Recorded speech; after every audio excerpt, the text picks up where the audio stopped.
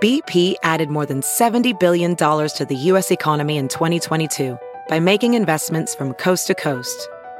Investments like building charging hubs for fleets of electric buses in California and starting up new infrastructure in the Gulf of Mexico. It's and, not or. See what doing both means for energy nationwide at bp.com/investing in America. Have you heard you can listen to your favorite news podcasts ad-free? Good news. With Amazon Music, you have access to the largest catalog of ad-free top podcasts included with your Prime membership. To start listening, download the Amazon Music app for free or go to amazon.com/ad-free news podcasts. That's amazon.com/ad-free news podcasts to catch up on the latest episodes without the ads.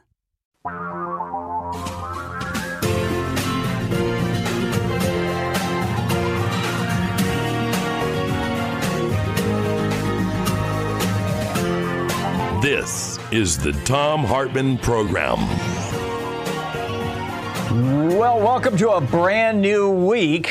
We are on the edge of war with Ukraine. President Macron of France has brokered a possible negotiation between President Biden and President Putin. We'll see how that plays out. This is not a good situation, and we're all hoping that, I think I could speak for everybody, that war doesn't happen. Terrible. Donald Trump rolls out his social media app and it crashes right away. We have a huge show today. We've got a crazy alert. Franklin Graham, yeah, that guy, he's now wanting Americans to pray for Putin. Don't pray for America. Don't pray for Ukrainians. Don't pray for Biden. Pray for Putin. Right, got that. Toxic masculinity is driving hate crimes, murders, and air rage. We'll get to that in just a moment. But let's start out. I've been talking about this loss of agency that people have been feeling and the resulting rage.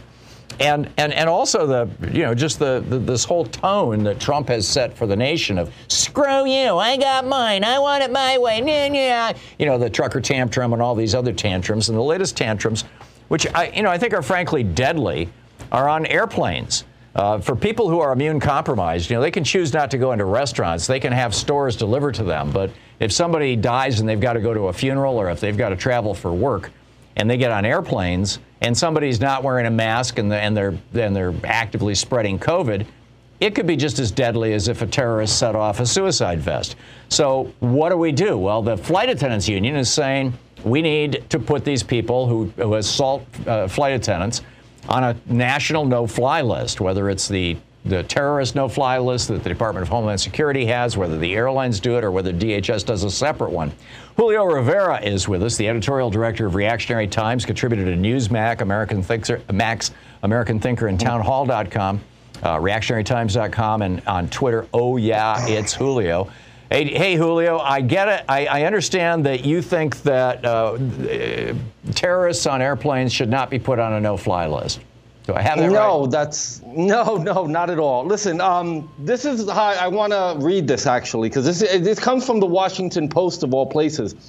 But what it said was before someone's placed on a no-fly list, the FBI, this is according to the FBI, there must be credible information demonstrating that the individual presents a threat of committing an act of terrorism with respect to an aircraft, the homeland, U.S. facilities or interests abroad, or is a threat of engaging or conducting a violent act of terrorism and is operationally capable of doing so. I think somebody who's going back and forth kind of in a catty way with a flight attendant about not wanting to wear their mask, or, sometimes people go too crazy. They might be in the middle of drinking a water and they just have the mask down for a moment. And if they're not actively taking a sip, you will get flight attendants. I fly a lot, and some of them are cattier than others. I don't think somebody like that should have the indignity, should have to suffer that to be put on a no-fly list, because there's a lot of other implications with that. If someone's on a no-fly list, it may prohibit them from getting a gun license. It may affect them on a background check with a job. This is where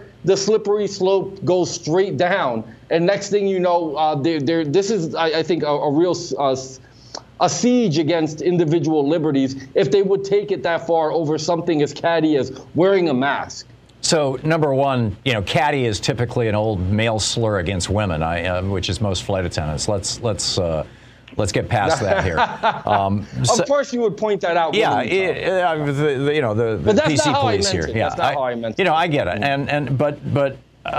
So you read the law, and I'm wondering how spreading a deadly disease to, and I guarantee you on every full airplane there are immune compromised people. How people spreading a deadly disease in order people get tested before how they spreading fly. A deadly disease on the tests aren't 100%. You know that. How spreading a deadly disease to the public on an airplane as an act, as a political statement, which is essentially the definition of terrorism. Terrorizing a civilian population to achieve political ends. How that isn't terrorism, but let's to give you even a small amount of. Okay, I'll cut you some slack on this one, Julio. Why shouldn't the airlines create their own no-fly list and simply say collectively, you do this to one of our employees, you are never again going to get on an airplane? Well, that's a different set of rules. Listen, the airlines are private companies. If the private companies feel that they do not want to give service to certain individuals based on their prior behavior, I mean, it's no different than a bar, kind of blacklisting or banning somebody who generally comes in and acts a fool and creates a big disturbance. And if they don't want to serve that person anymore, that's their prerogative. And I think that, for the airlines to do it that way as well, that's not something I would necessarily be opposed to. But what are the thresholds?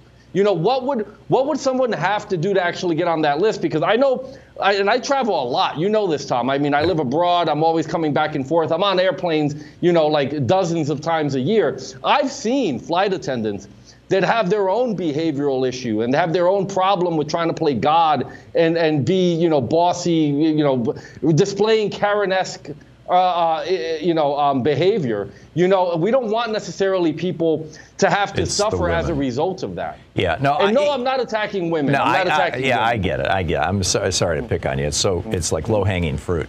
But no, it's not. No, it's not. So somebody walks into a bar, and assaults a bartender, beats them badly, harms them in some way. The bartender calls 911. The police come. They haul the person off. They get convicted of felony assault. They are now effectively, I mean, they're not on a no-fly list, but they can't own a gun. I mean, all those things that you said worry you about being on a no-fly list also apply to somebody who commits assault on a bar. So, can we agree that there needs to be a definitional boundary line here?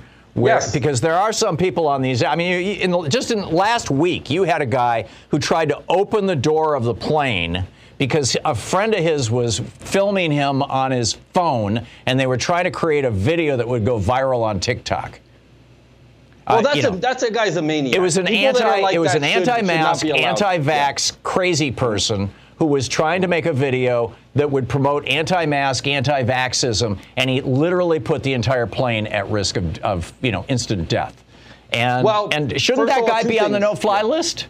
Absolutely. I'll give you that. That guy committed an act which would merit being put on a no-fly list. But one thing I will tell you is once the plane's in the air, those doors cannot open. Oh, I know that. You know that, but the terrified passengers don't know that.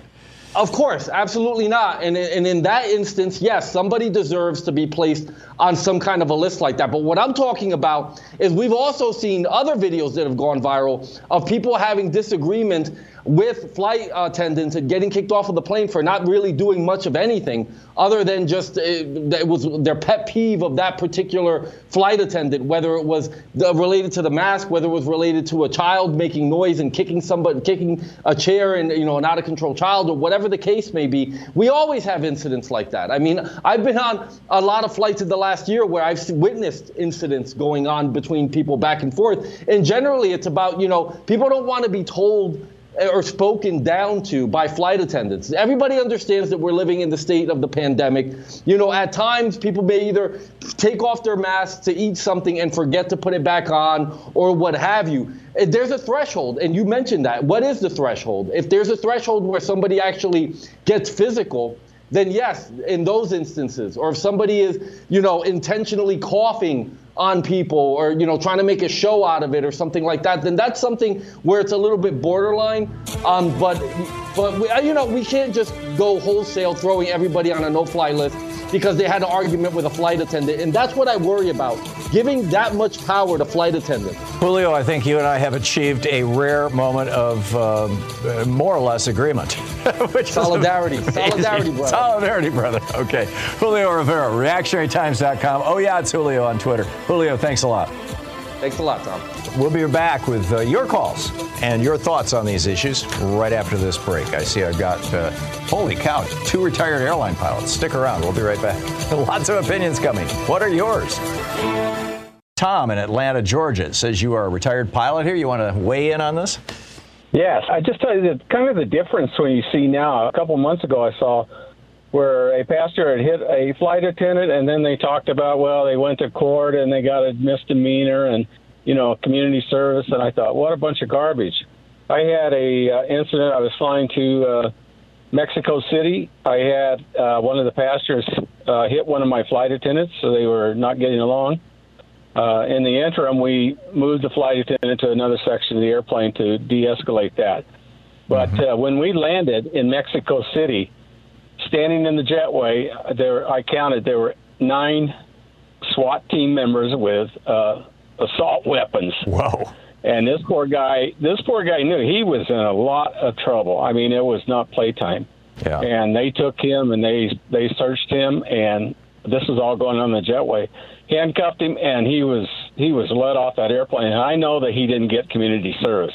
I'm fairly sure of that. Yeah. I'm just saying the reaction is a little bit different. We might have to get a little tougher on these people that are causing this problem. Let the word get out there, and other people will take notice, maybe. Okay. Well, thank you. And the second thing, I just laugh every time when I hear somebody tried to open the door. I want to meet that person that can do that. Yeah, exactly. Yeah, well, there's this thing called air pressure, and in addition to all the mechanical stuff, to prevent that. But yeah, well, these are plugged doors, so they're actually designed to plug themselves into the fuselage going outward. So as long as you've got outward pressure, you're never going to open those doors. Yeah, I get it. I get it. Tom, thanks a lot for the call. I appreciate it. Thanks for listening to us on Sirius XM down there in Atlanta. Adam in Phoenix, Arizona. Hey, Adam, your thoughts. It says here you're also a pilot. Yes, thanks. I'm no longer flying, but I have a different perspective than Tom because I have my complexion. I look very Middle Eastern, so I've had numerous problems with flight attendants, even working as a pilot. And I'll give you 2 examples. For example, do you know what jump seating is? Yeah. Okay. I've flown in jump seats. It's for people who don't know, it's like the spare seat in the cockpit there. Right, but they made a rule where after 9/11, where if there was an open seat in the cabin, you could sit in that seat. And so I've had incidents where I've been traveling as an additional crew member on another airline, and for example, someone was using their phone and stuff when the flight attendant told them to stop it, and I told him, and then the guy threatened me with physical violence, and the flight attendants took the guy aside who threatened me. Because you look Middle Eastern? Are you talking about during the 9/11 hysteria period, or is this an ongoing thing? This was between about 2005 to 2010, and it's just they've several times they've almost got me fired for I haven't done anything. The minimum education to be a flight attendant is just a high school education, and some of them are very smart and come from different backgrounds and industries. But my point is it's incredibly easy to be put on some type of list. Yeah. Then are you arguing, Adam, that there should be some sort of a judicial process, a due process of law sort of thing, some kind of a hearing or something where somebody can defend themselves? Yes, exactly. And that's the essence of the Constitution, is that the government cannot act arbitrarily. Right, yeah, that's the Bill of Rights. But I'm assuming that you also have had, problematic passengers that you don't think should be on airplanes again. Yeah, but it's, I stopped flying professionally in 2010, so I haven't had the experience with these people who've got into arguments and fistfights over maps and stuff. And if they do reach that, I do think some type of process should be put in place. But it's incredibly easy to be put on a no-fly list. Yeah. I can tell you that. Yeah, just ask Ted Kennedy. Well, you can't ask him anymore. He's dead. But, he got put on one. Adam, thank you. Thank you for the call, and thanks for sharing your perspective. Interesting.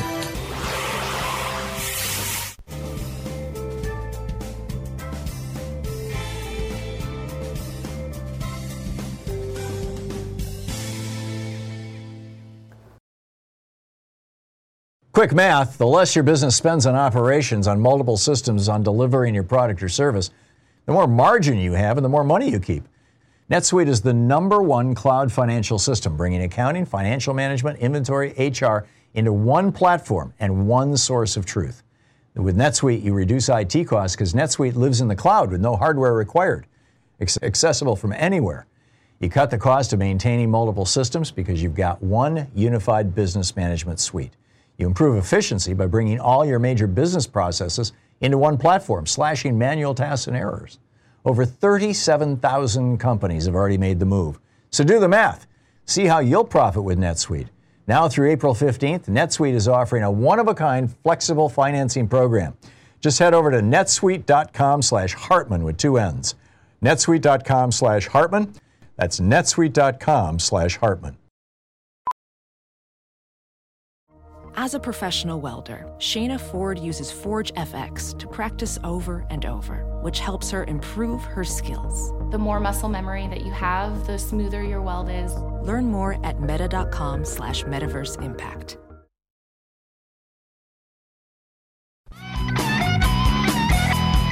Karen in Portland. Hey, Karen, what's on your mind today? I had a comment about Julio in your conversation with him, and I was confused. What exactly did you agree with in that conversation? Just because I heard a lot of denigrating of flight attendants. That there should, people who are misbehaving on airlines should be held to account, that some of them should probably be put on the federal terrorist no-fly list, but that the airlines should create their own no-fly list for people who simply engage in bad behavior.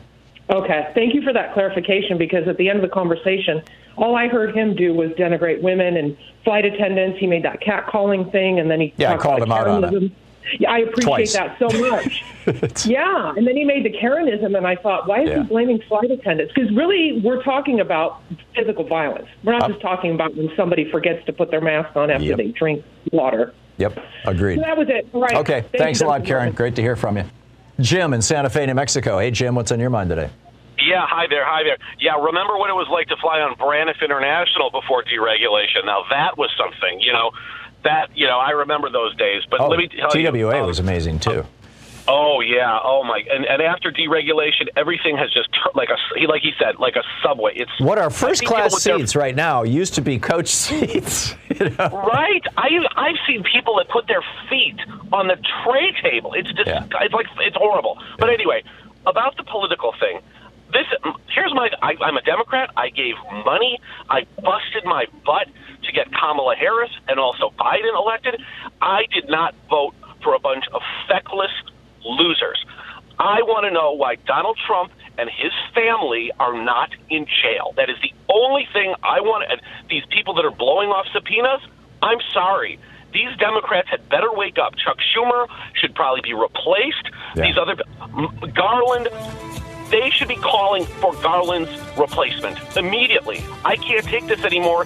I don't think it's going to happen, and I am terrified. I get it, Paul. This man is, I get it. No, you said it, and I am pretty outraged too. I do think, though, that before November, you are going to see a hell of a lot of shoes dropping. Okay, Putin has basically said we're recognizing these two regions that have people in them who are proclaiming independence from Ukraine. So basically trying to create two brand new countries. The question is, will he move tanks and troops into those two new countries that he has recognized? They are inside Ukraine. And if he does, and I'm betting he will, does that then trigger the swift and severe sanctions that President Biden and other Western leaders have promised in the event that any of Ukraine's borders are breached by formal Russian troops. This is the, bite-by-bite strategy, and this is going to really put the West in a tough spot, because if they do the full reaction as if he had just fully invaded Ukraine, then at that point he has no reason not to fully invade Ukraine. Right? So if Putin goes in and says, okay, we're recognizing these two regions, basically the Donbass area, this part of western Ukraine, we're going to recognize these places and we're going to go defend them against the government that doesn't recognize them, Ukraine, then he has, in fact, breached the border. If the U.S. then dumps the sanctions on him, we have shot our shot. We have fired our big gun. And there's nothing behind that at least that has been announced that I know of. And so at that point, Putin's got nothing to lose by taking the whole rest of Ukraine, since everybody's already said, no, we won't stop you. We're just going to complain and sanction you. On the other hand, and this has got to be the debate that's going on in the White House, and they've got to have been getting ready for this for a while now. On the other hand, if the response from the Western allies, from NATO and the Western allies and the EU is, okay, we're going to do limited sanctions against you, then those limited sanctions are probably, as I've pointed out a million times on this program, sanctions almost never really have much effect other than stiffening the spine of the people who are being sanctioned. Look at Cuba. Look at Venezuela. I mean, Hugo Chavez loved our sanctions because he could blame all the problems he had in his country on us. Fidel Castro loved our sanctions because he could blame, and Putin is in political trouble. He has been ever since Alexei Navalny challenged him and, probably had a very good chance of taking him down in the election. And so he tried to poison him, and then he sends him off to prison. He's got his back to the wall here, domestically. And, there's nothing like a good war to make somebody popular, particularly if you're defending your own people. And there are a lot of Russian-speaking people in Ukraine during the time that was part of the Soviet Union. One of Stalin's strategies was to distribute ethnically Russian people into all of the other countries that that the Soviet Union controlled, so as to have people who were demonstrably genetically, as it were, loyal to Russia in those regions. This is one of those this has the potential to be one of those turning point moments in history. Either it's going to be played out the way that President Obama did when Putin took Crimea, which is, we're going to slap some sanctions on you and we're going to say, no, bad boy. Or Biden is going to follow through, and the rest of the West are going to follow through with the severe, crippling sanctions that they have talked about, in which case we could be a whole hell of a lot closer to something resembling World War III, or at least a war in Europe. And I don't have any advice for these guys on this. It's an unimaginably difficult situation and an unimaginably delicate one. And I don't want to be one of the voices out there who is chipping away at our country's power in this and position. Let's see here. Anita in San Antonio, Texas. Hey, Anita, what's up? Hi, Tom. Yeah, I just wanted to make a comment about the thing about the Ukraine-Russia crisis. Yeah. Yeah, I think Russia has to be held accountable, even if they just, go into the Donbas region. This is kind of like, first of all, this stuff that they're saying about the Russian separatists and that the Ukrainian army is attacking, the Russian separatists and the women and children have to be evacuated. This is all Russian propaganda. Yep. They have never been held accountable. If they are not held accountable, even if they just go into that Donbas region, they're just going to continue. It doesn't matter whether we put the sanctions in now. I mean, if they do that, or if we wait till after they've gone all the way to Kyiv. Yeah. They have to be held accountable now. They weren't held accountable when they annexed the Crimea, and look where they are. I get what you're saying, Anita, and at a gut level, I completely agree. In fact, I would say that if you're looking for a historical analogy, when Hitler annexed Austria, everybody was like, because the Austrians wanted to become part of Germany. It was actually a popular sentiment in Austria, not all together, but it was there. So the world said, no big deal. And then he invades Poland because he says that Poland is planning to attack him. Yeah, the Sudetenland. Yeah, exactly. I mean, every one of those steps, we said, well, it's just one step. And then pretty soon it's all-out war. And I see that same kind of progression happening here. The problem, and that I identified, before the break, and I just don't have an answer to this, and I will defer to people like Blinken and Biden who understand foreign policy a hell of a lot better than I do, is that if you use all of your sanctions right now against Russia for invading just the Donbass region, what do you do? I mean, aren't you just saying to him, hey, you might as well take all of Ukraine? I think they're going to do that anyway. I don't think it matters. I think they will too eventually. Now. Yeah. No, I don't. We've just seen this story before. Yeah. And it's just, I mean, they even have lists of people they're going to put in camps and torture. They're talking about journalists, LGBTQ people, any dissidents, activists. Where have we heard this before? Yep. 1938. This is really scary. We cannot allow him to, turn into Hitler. Yeah. I get it. And do not disagree at all. Thank you very much, Anita. Fred in LaPorte, Indiana. Hey, Fred, what's up? I'll have to agree with what Anita said there and you did about this. I think it's going to end up in a shooting war, and I hate to see that. That's not why I called. Yeah.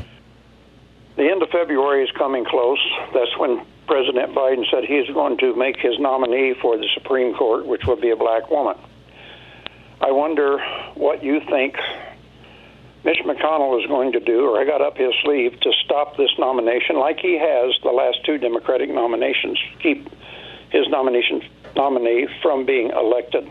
I think it's going to depend on whether the nominee is the basically corporate-friendly black woman that Lindsey Graham has endorsed and that Jim Clyburn wants Biden to pick, or whether it's one of the other four candidates who are all clearly progressives. I think if it's a progressive, then you're going to see Mitch McConnell doing aggressive blocking. I think if he thinks that it might be another Clarence Thomas, he's going to be fine with it. So my opinion, Fred, is that it's going to depend on who he picks. But your point is well taken. I mean, I think there's a very real possibility that, particularly if it's a progressive, that he's going to try and hang on to that. Although he's not running the Senate anymore. And he's the one who blew up the filibuster for the Supreme Court. We'll see how it plays out. This might be another Manchin cinema thing. Okay, a few other things. We got a insane crazy alert. Franklin Graham. This is what happens when you suck up to Donald Trump, who himself sucks up to Putin and to the Saudis and to the Emiratis and to the, pick your dictators, right? Donald Trump loves them. They give him money, of course. So, Franklin Graham is getting money from the people who are supporting Donald Trump, and now he's tweeting, pray for President Putin today. Well, yeah, I could say, pray that Putin won't take us to war. But that's not quite what he said. Well, actually, I suppose it is. He said this. He said we need to pray that God would work in his heart so that war could be avoided at all costs. But he didn't go on to say and pray for President Biden, pray for the United States. Yeah, I think if nothing else, it was an unforced error. Number one. Number two, wanted to raise this question. How is the right dividing us to get more power?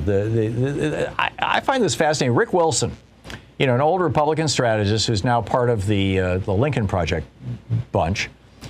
group. I have a lot of respect for them, actually. Has come out and said that the reason why so many Republicans in the United States, some of them outspokenly, like Ted Cruz, truckers do it. Why these Republicans are going along with the trucker tantrum. And he said it's because it amplifies this notion that the elites can't be trusted, that government can't be trusted. It's another effort to destroy a democracy. This is what the Republican Party has become.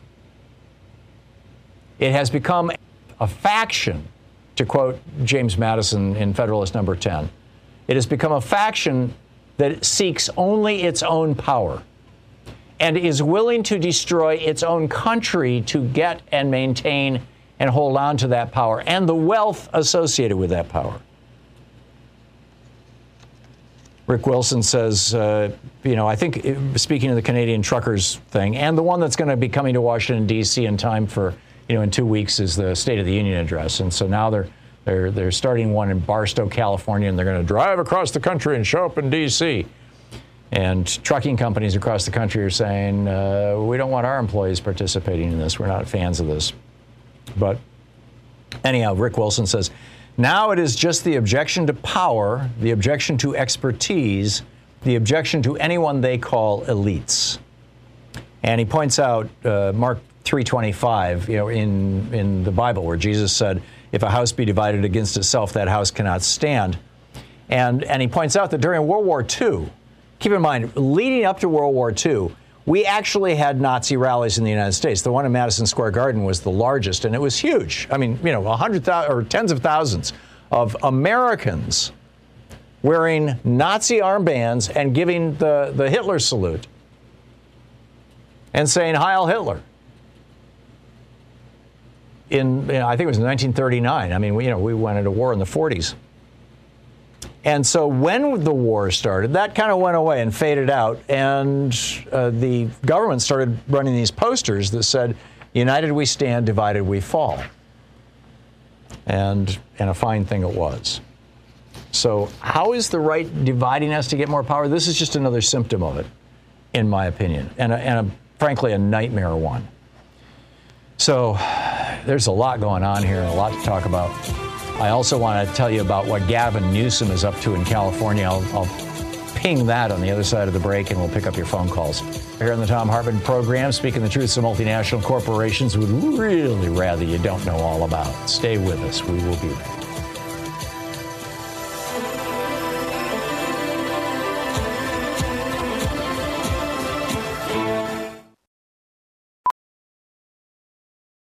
Ophthalmologist Dr. Strauss has seen firsthand how the metaverse is helping surgeons practice the procedures to treat cataracts. Cataracts are the primary cause of avoidable blindness. He works with a virtual reality training platform developed by Fundamental VR and Orbis International to help surgeons develop the muscle memory they need. The result? More confident, capable surgeons. And even more importantly, patients who can see.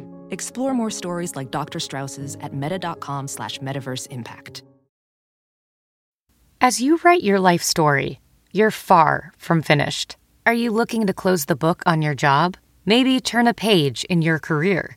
Be continued at the Georgetown University School of Continuing Studies. Our professional master's degrees and certificates are designed to meet you where you are and take you where you want to go.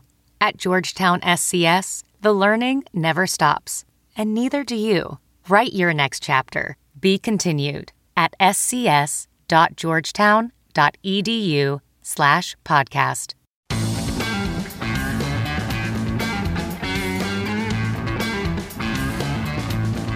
Welcome back. Just wanted to flag this is what's going on in California, and I think this is absolutely fascinating. And Gavin Newsom is becoming the stand-up Democratic politician right now for America.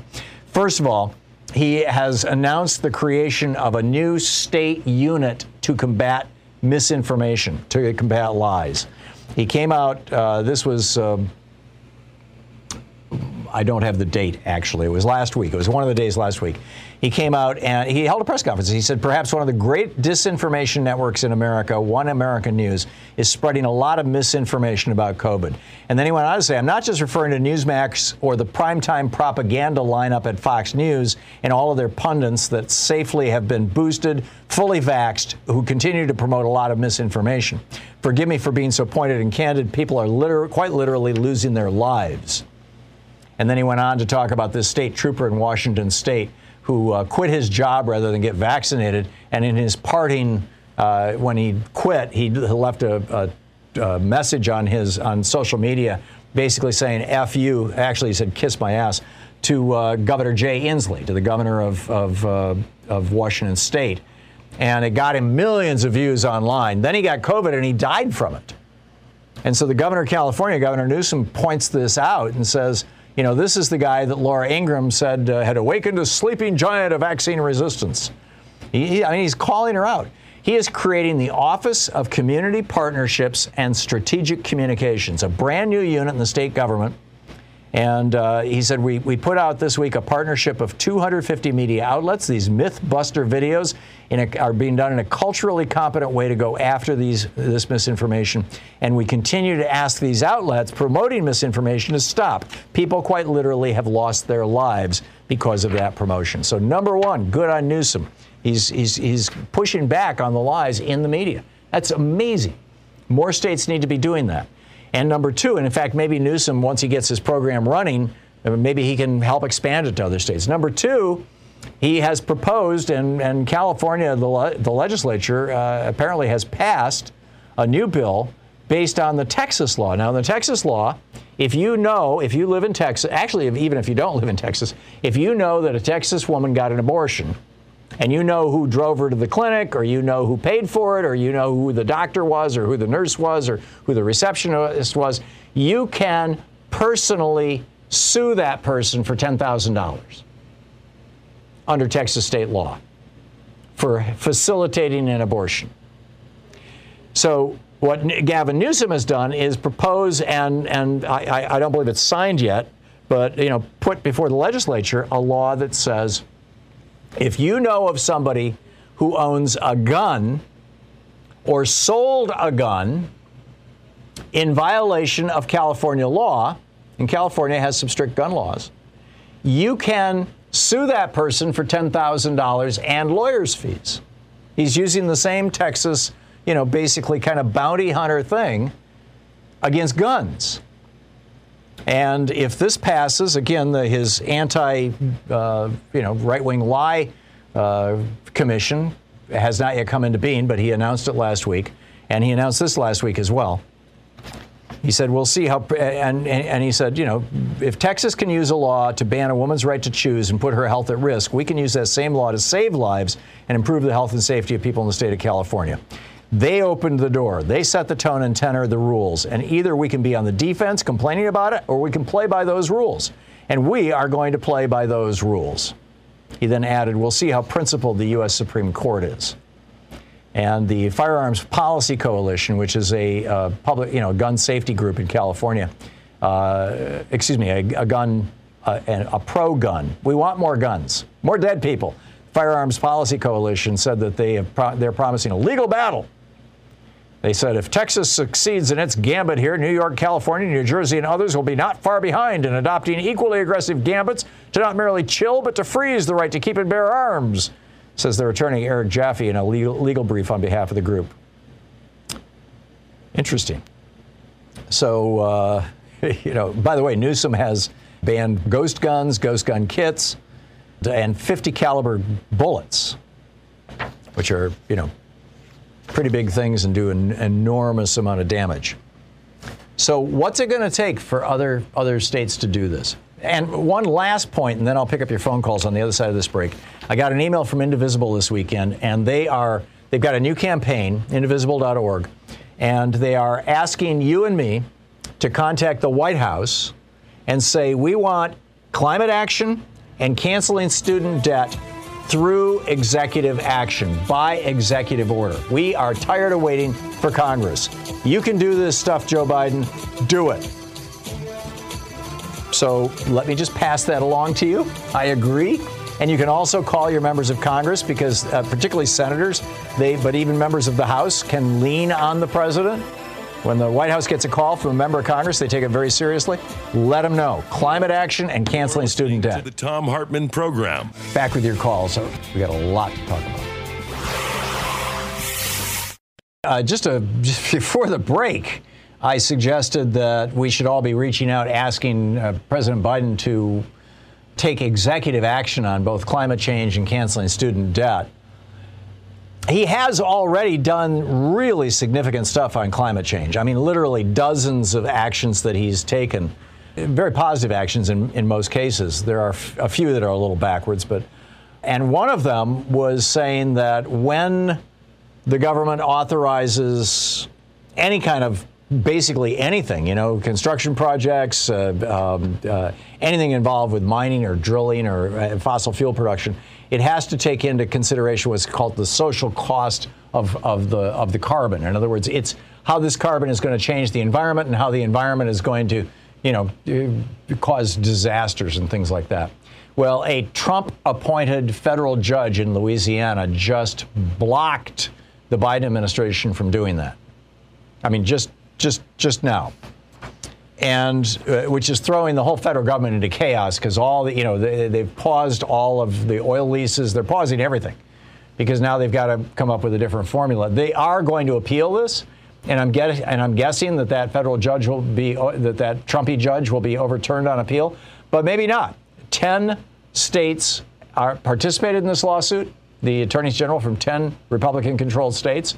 And the Competitive Enterprise Institute and some of the other right-wing organizations associated with petro-billionaires and big, massive oil companies, they are all over this, saying that the federal government should do nothing about emissions or certainly not do it in this way. So that's the latest on what's going on. So let's pick up your phone calls here. Mark in Clinton, New York. Hey, Mark, what's on your mind today? Hey, Tom, first-time caller. Really appreciate you and everything you do. There's an article in the Bulletin of the Atomic Scientist from the 18th by Susan D'Agostino about... hang on just a second, Mark. The Bulletin of the Atomic Scientist, that's the group that has the clock going to midnight? Doomsday clock. Right. Yeah. Thank you. Yeah, so it's been, I think, 2 minutes to midnight for a while now, which is the closest it's been. It was even in 1984 or 6, or whatever. It was like 6 minutes to midnight. Mm-hmm. But so they're reporting a Ukrainian commander saying that Russia may encounter a resistance army of civilians if they, enter the Ukraine. And the commander is reporting that there's ordinary citizens who are in this movement, but it's sponsored by a far-right group, Azov, which has been accused of harboring neo-Nazis and white supremacists, blah, blah, blah. But I think it's totally understandable these people would fight for their homeland. And, I really can't stand Vladimir Putin, but I think in some ways it's being expressed without a lot of nuance in the media because people are anxious to go to war with Russia or to have another insurgency. I doubt anybody's anxious to go to war with Russia, but I agree that people don't understand the nuances of the region. They don't understand the old Stalinist resettlement policies that are now coming back to haunt the democracies like Ukraine. They don't understand what's been going on in the Donbass region, or for that matter, what was going on in Crimea. Oh, boy, we're getting cut off. Yeah. Stavridis, who's an old NATO commander, is looking forward to such a fight because they don't understand how much experience we have with insurgencies. And my point was that look at what happened to us in Afghanistan and Iraq. Yeah, I think that may well be what's going to happen to Russia. Listening to Tom Hartman. The big question is Putin going to pull off something like in Crimea where he can pull it off, or is it going to be more like Afghanistan? We'll find out. Eric in Seattle. Hey, Eric, says you disagree with me about what? Good morning, Tom. Hey. It's not so much a disagreement completely, like 100%. Mm-hmm. I just have been hearing people talk about we should hold Russia accountable and, sanction them, and this thing with the list of people who they have putting them in prison or possibly executing them. I just see that, the United States, we've done the exact same things, the lead-ups to war, the misinformation. And does that make it right? No, it does. It doesn't. And that's what I'm trying to say, that, when we do something, people really don't hold us accountable, especially the international community. There's no there's no sanctions put against us. No, we should have gotten nailed for Iraq. And I mean, this is the problem that Tony Blinken is dealing with. It's why he had to modify his speech to the United Nations last Thursday, or I think it was Thursday, maybe it was Friday, where he said, I know that in the past we have brought you intelligence that did not pan out. And he was obviously referring to Dick Cheney and Colin Powell lying through their teeth about what was going on. At the time, apparently, Powell didn't realize he was lying, but Cheney certainly knew it, and Bush certainly knew it, lying through their teeth about U.S. intelligence. But then he added, but I'm not here to start a war. I'm here to try to prevent one. So, I think the circumstances are somewhat different, Eric. Somewhat different, but it's still hypocritical, because I think if we hadn't done all these wars to begin with, then we would have some sort of moral standing, to say these things. I think. But just because you've screwed up in the past, or other administrations have screwed up in the past, doesn't mean that you don't take a stand for what's right in the present. Totally agree. Yes. I just wanted to say that let's all think about what Russia is talking about here, because I think we're missing a big point of this is the NATO expansion towards their borders. And I don't think this is about that. I did think that weeks ago, but I don't think this is about that at all. I think this is about Vladimir Putin trying to restore the Soviet Union, the greater Russia. He just took Belarus. I mean, and didn't fire a shot. He moved 40,000 troops into Belarus. Lukashenko said, okay, fine, you can come in here for a couple of weeks for your conflict with Ukraine. And then Putin on Friday said, we're going to stay there indefinitely. In other words, we just took Belarus. Before that, he took South Ossetia. He took Georgia. He took the Crimea. The Crimean Peninsula, and now he's going after the Donbass. He's eating territories around him, trying to reestablish the old Soviet Union. And Poland and Hungary are starting to get very nervous. Do you think that it's because he's trying to establish a buffer between NATO and his border? Trying to push them back? No, he doesn't need a buffer. People who try to compare what's going on in Europe to say, if Russia was putting weapons in Mexico, wouldn't you be freaked out? That's a BS comparison. France has missiles that can land in Moscow. Moscow has missiles that can land in France. Arguing about a border as a buffer zone is so 1920. It's like, but they're not saber rattling like we are, though. We're not saber rattling. We're sanctions rattling, which is a whole hell of a lot less effective. That's the problem. Eric, thank you. Dave in Federal Way, Washington. Hey, Dave, what's up? Hey, not too much, Tom. Hey, I wonder, this really applies to everything you've been talking about, except I think the Russians are, they're contributing to this bifurcation in America. Look, the French have moved their command over to Niger. And the reason why the government of Mali has said that the French and the coalition forces are not doing enough to stop al-Qaeda in the Islamic Maghreb. They're not doing enough to stop terror. They've invited in Wagner Group, Russian mercenaries. This whole thing goes back to Mike Flynn. And there's this idea of we need to take the gloves off. The Muslims are barbarians. They don't share our values. It goes back to Ron Paul in this letters, Article 1, Section 8 of the Constitution, letters of marque and reprisal. Mercenaries are the answer. Mercenaries can take the gloves off and do things conventional militaries can't. All that is not American, in my opinion, Tom. And I'm only telling you this because you inspired me last week with that comment. You said you don't want to leave this country. You want to stay and fight for it. And I was really inspired by that. In my opinion, it's not American to kill people over religion or race or anything like that. Yeah, well said. Thanks a lot, Dave.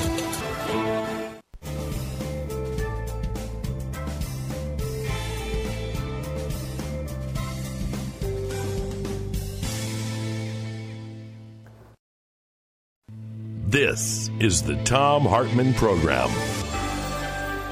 Our book today in the Thom Hartmann Book Club is Hero of Two Worlds, The Marquis de Lafayette and the Age of Revolution by Mike Duncan.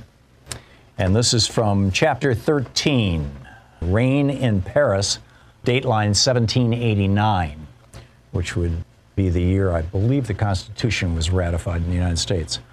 At 11 o'clock in the morning on July 15th, 1789, King Louis XVI appeared in the main assembly hall of the Hôtel des Menus Plaisirs please forgive my terrible French pronunciation, du Roi, to address the National Assembly.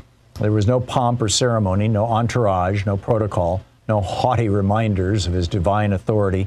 He was flanked only by his two brothers, the Comte de Provence and the Comte d'Artois. He wore neither robe nor crown. He did not sit to address his subjects and certainly did not lie in a bed and fall asleep. When he spoke, the king addressed the delegates for the first time as the National Assembly, a phrase he usually avoided. Then he read a list of peace offerings. To end the immediate crisis, he announced the withdrawal of all troops from Paris. He also promised to recall Jacques Necker to the ministry, reform the criminal code, abolish corvée labor, and ban judicial torture. To win over the National Assembly, Louis promised to recognize the nation's right to send delegates to a regularly convening assembly that would share responsibility for government with specific power over taxation and state budgets. These were all measures the king had previously resisted. Obviously, things had changed. Lafayette knew exactly what had changed. The cause of the people triumphed when the Bastille was taken, he said. And though the king addressed himself to the National Assembly delegates, it is clear the people were the authors of their own triumph. Lafayette and his friends tried for years to extract the reforms the king now promised. But the king did not meet their demands until the people of Paris rose in uncontainable revolt. It was an early example of a recurring revolutionary dynamic. The Salon revolutionaries only achieved their objectives by leveraging the danger posed by the street revolutionaries. Would the king have offered his list of concessions on July 15th absent the fall of the Bastille? No. But when faced with the loss of all his authority, the demands of liberal reformers in the National Assembly seemed tame by comparison. To transmit the wonderful news, the procession of Assembly delegates filling 40 carriages departed for Paris. At their head rode the two most popular and well-known leaders, the astronomer turned president of the National Assembly, Jean-Sylvain Bailly, and the hero of two worlds, the Marquis de Lafayette. Upon arriving in Paris, they proceeded to the Hôtel de Ville, where Bailly read the king's concessions to a hall packed with Paris electors, National Assembly delegates, and other observers. Bailly's speech concluded to shouts of "Vive le Roi" and "Vive la Nation." The Paris electors, now declaring themselves the legitimate municipal council of Paris, elected Bailly the first ever mayor of Paris. Then they turned to Lafayette and appointed him their leader of their improvised citizen militia. The record of the meeting reported, quote, "All voices joined together to proclaim Monsieur le Marquis de Lafayette Commander General of the Paris Militia," end quote. The report continued, quote, "Monsieur le Marquis de Lafayette, accepting this honor with all the signs of respect and gratitude, drew his sword and took an oath to sacrifice his life for the preservation of precious liberty." One of the leaders of the Paris Council, Médéric Louis-Élie Moreau de Saint-Méry, rose and said he was thrilled. The defense of French freedom could be entrusted to the illustrious defender of the freedom of the New World, he said. Moreau de Saint-Méry would know he came himself from that New World. Born and raised in the Caribbean colony of Martinique, he was leader of an influential lobby defending the rights of French Caribbean plantation owners, most especially blocking all efforts to abolish slavery for the next 4 years. He proved it was not just Anglo-Americans who overlooked the hypocrisy of liberty and slavery when it suited their interests.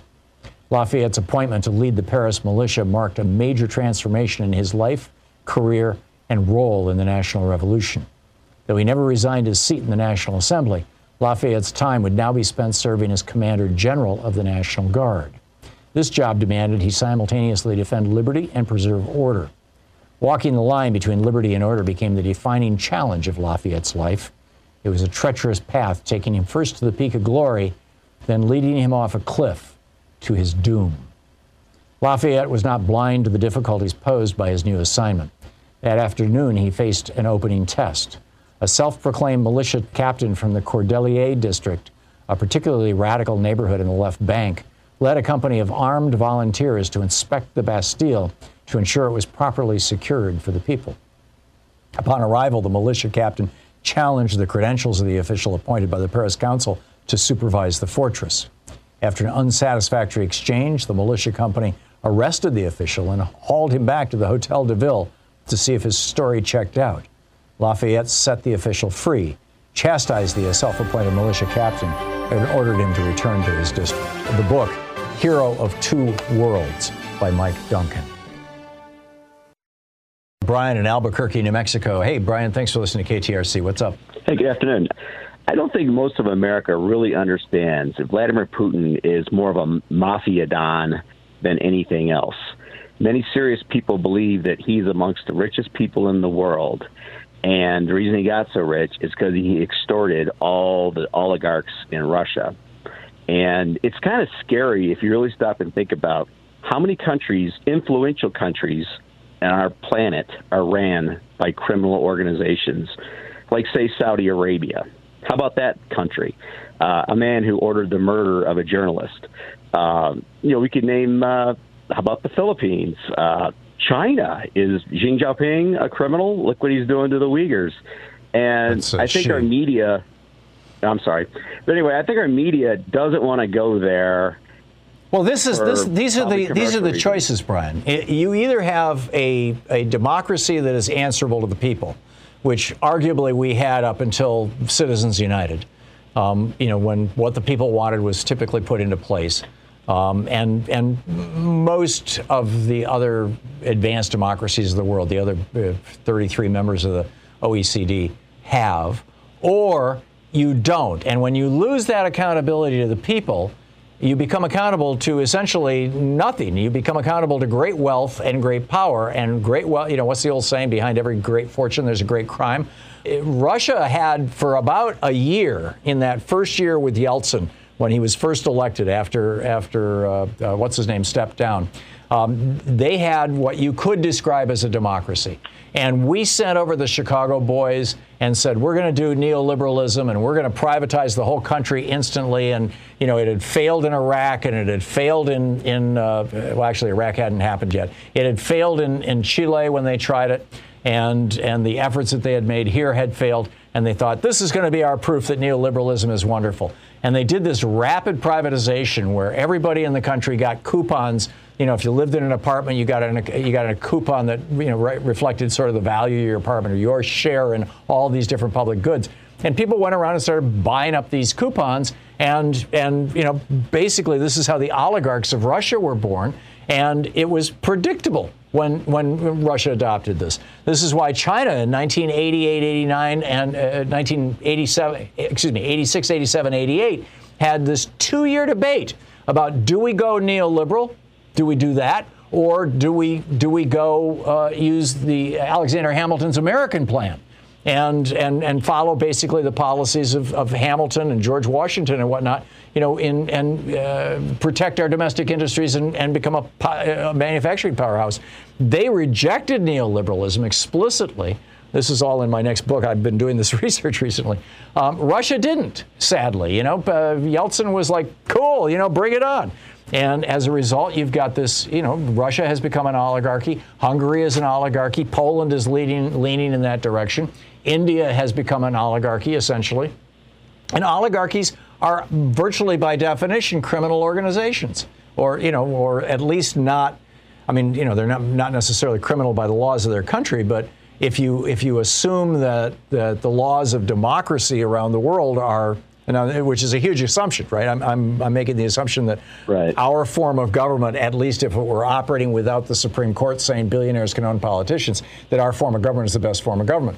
And I tend to agree with the old Churchillism, that democracy is the worst form of government, but, except for all the others. Yeah, except for all the, I can't remember the exact quote, but words to that effect. What do we do? So, man, I don't. Can I make one other quick point? Yeah, very, very quickly, please. Well, back in the early 70s, Nixon and Kissinger's strategy was to try and divide the Soviets and the Chinese, which they successfully did. Right. But now we find ourselves where they're beginning to realign themselves again. Right. They have mutual interests. Yep. I mean, depending on how things work out in Ukraine, that's going to influence heavily on what happens with Taiwan. Right, and that mutual interest is China, we it will be don't. the hugest economy in the country or the world. Exactly, and the mutual interest is we don't want to be accountable to our citizens, and that's a problem. Thank you for the call, Tom in Seattle. Hey, Tom, what's up? Hey, Tom. I was thinking that the only way that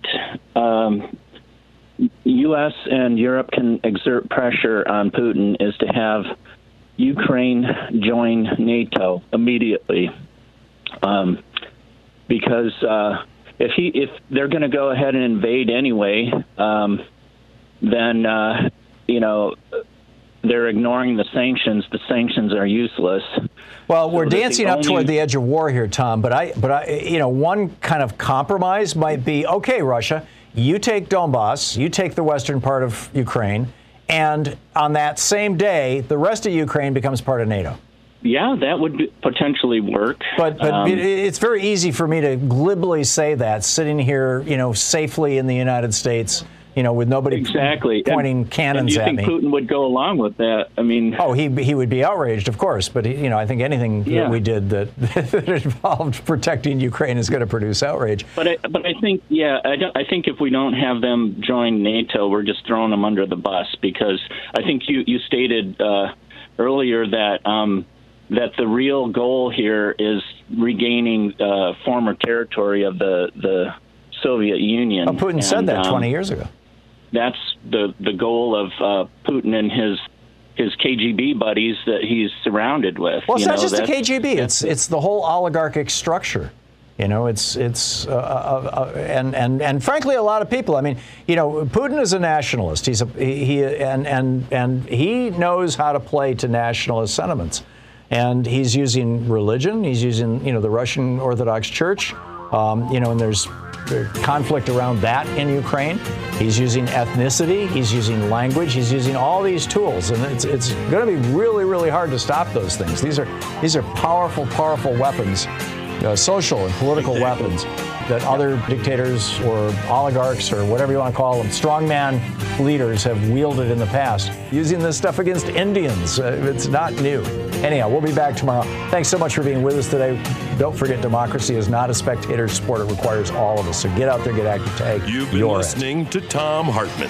For audio and video archives, visit thomhartmann.com.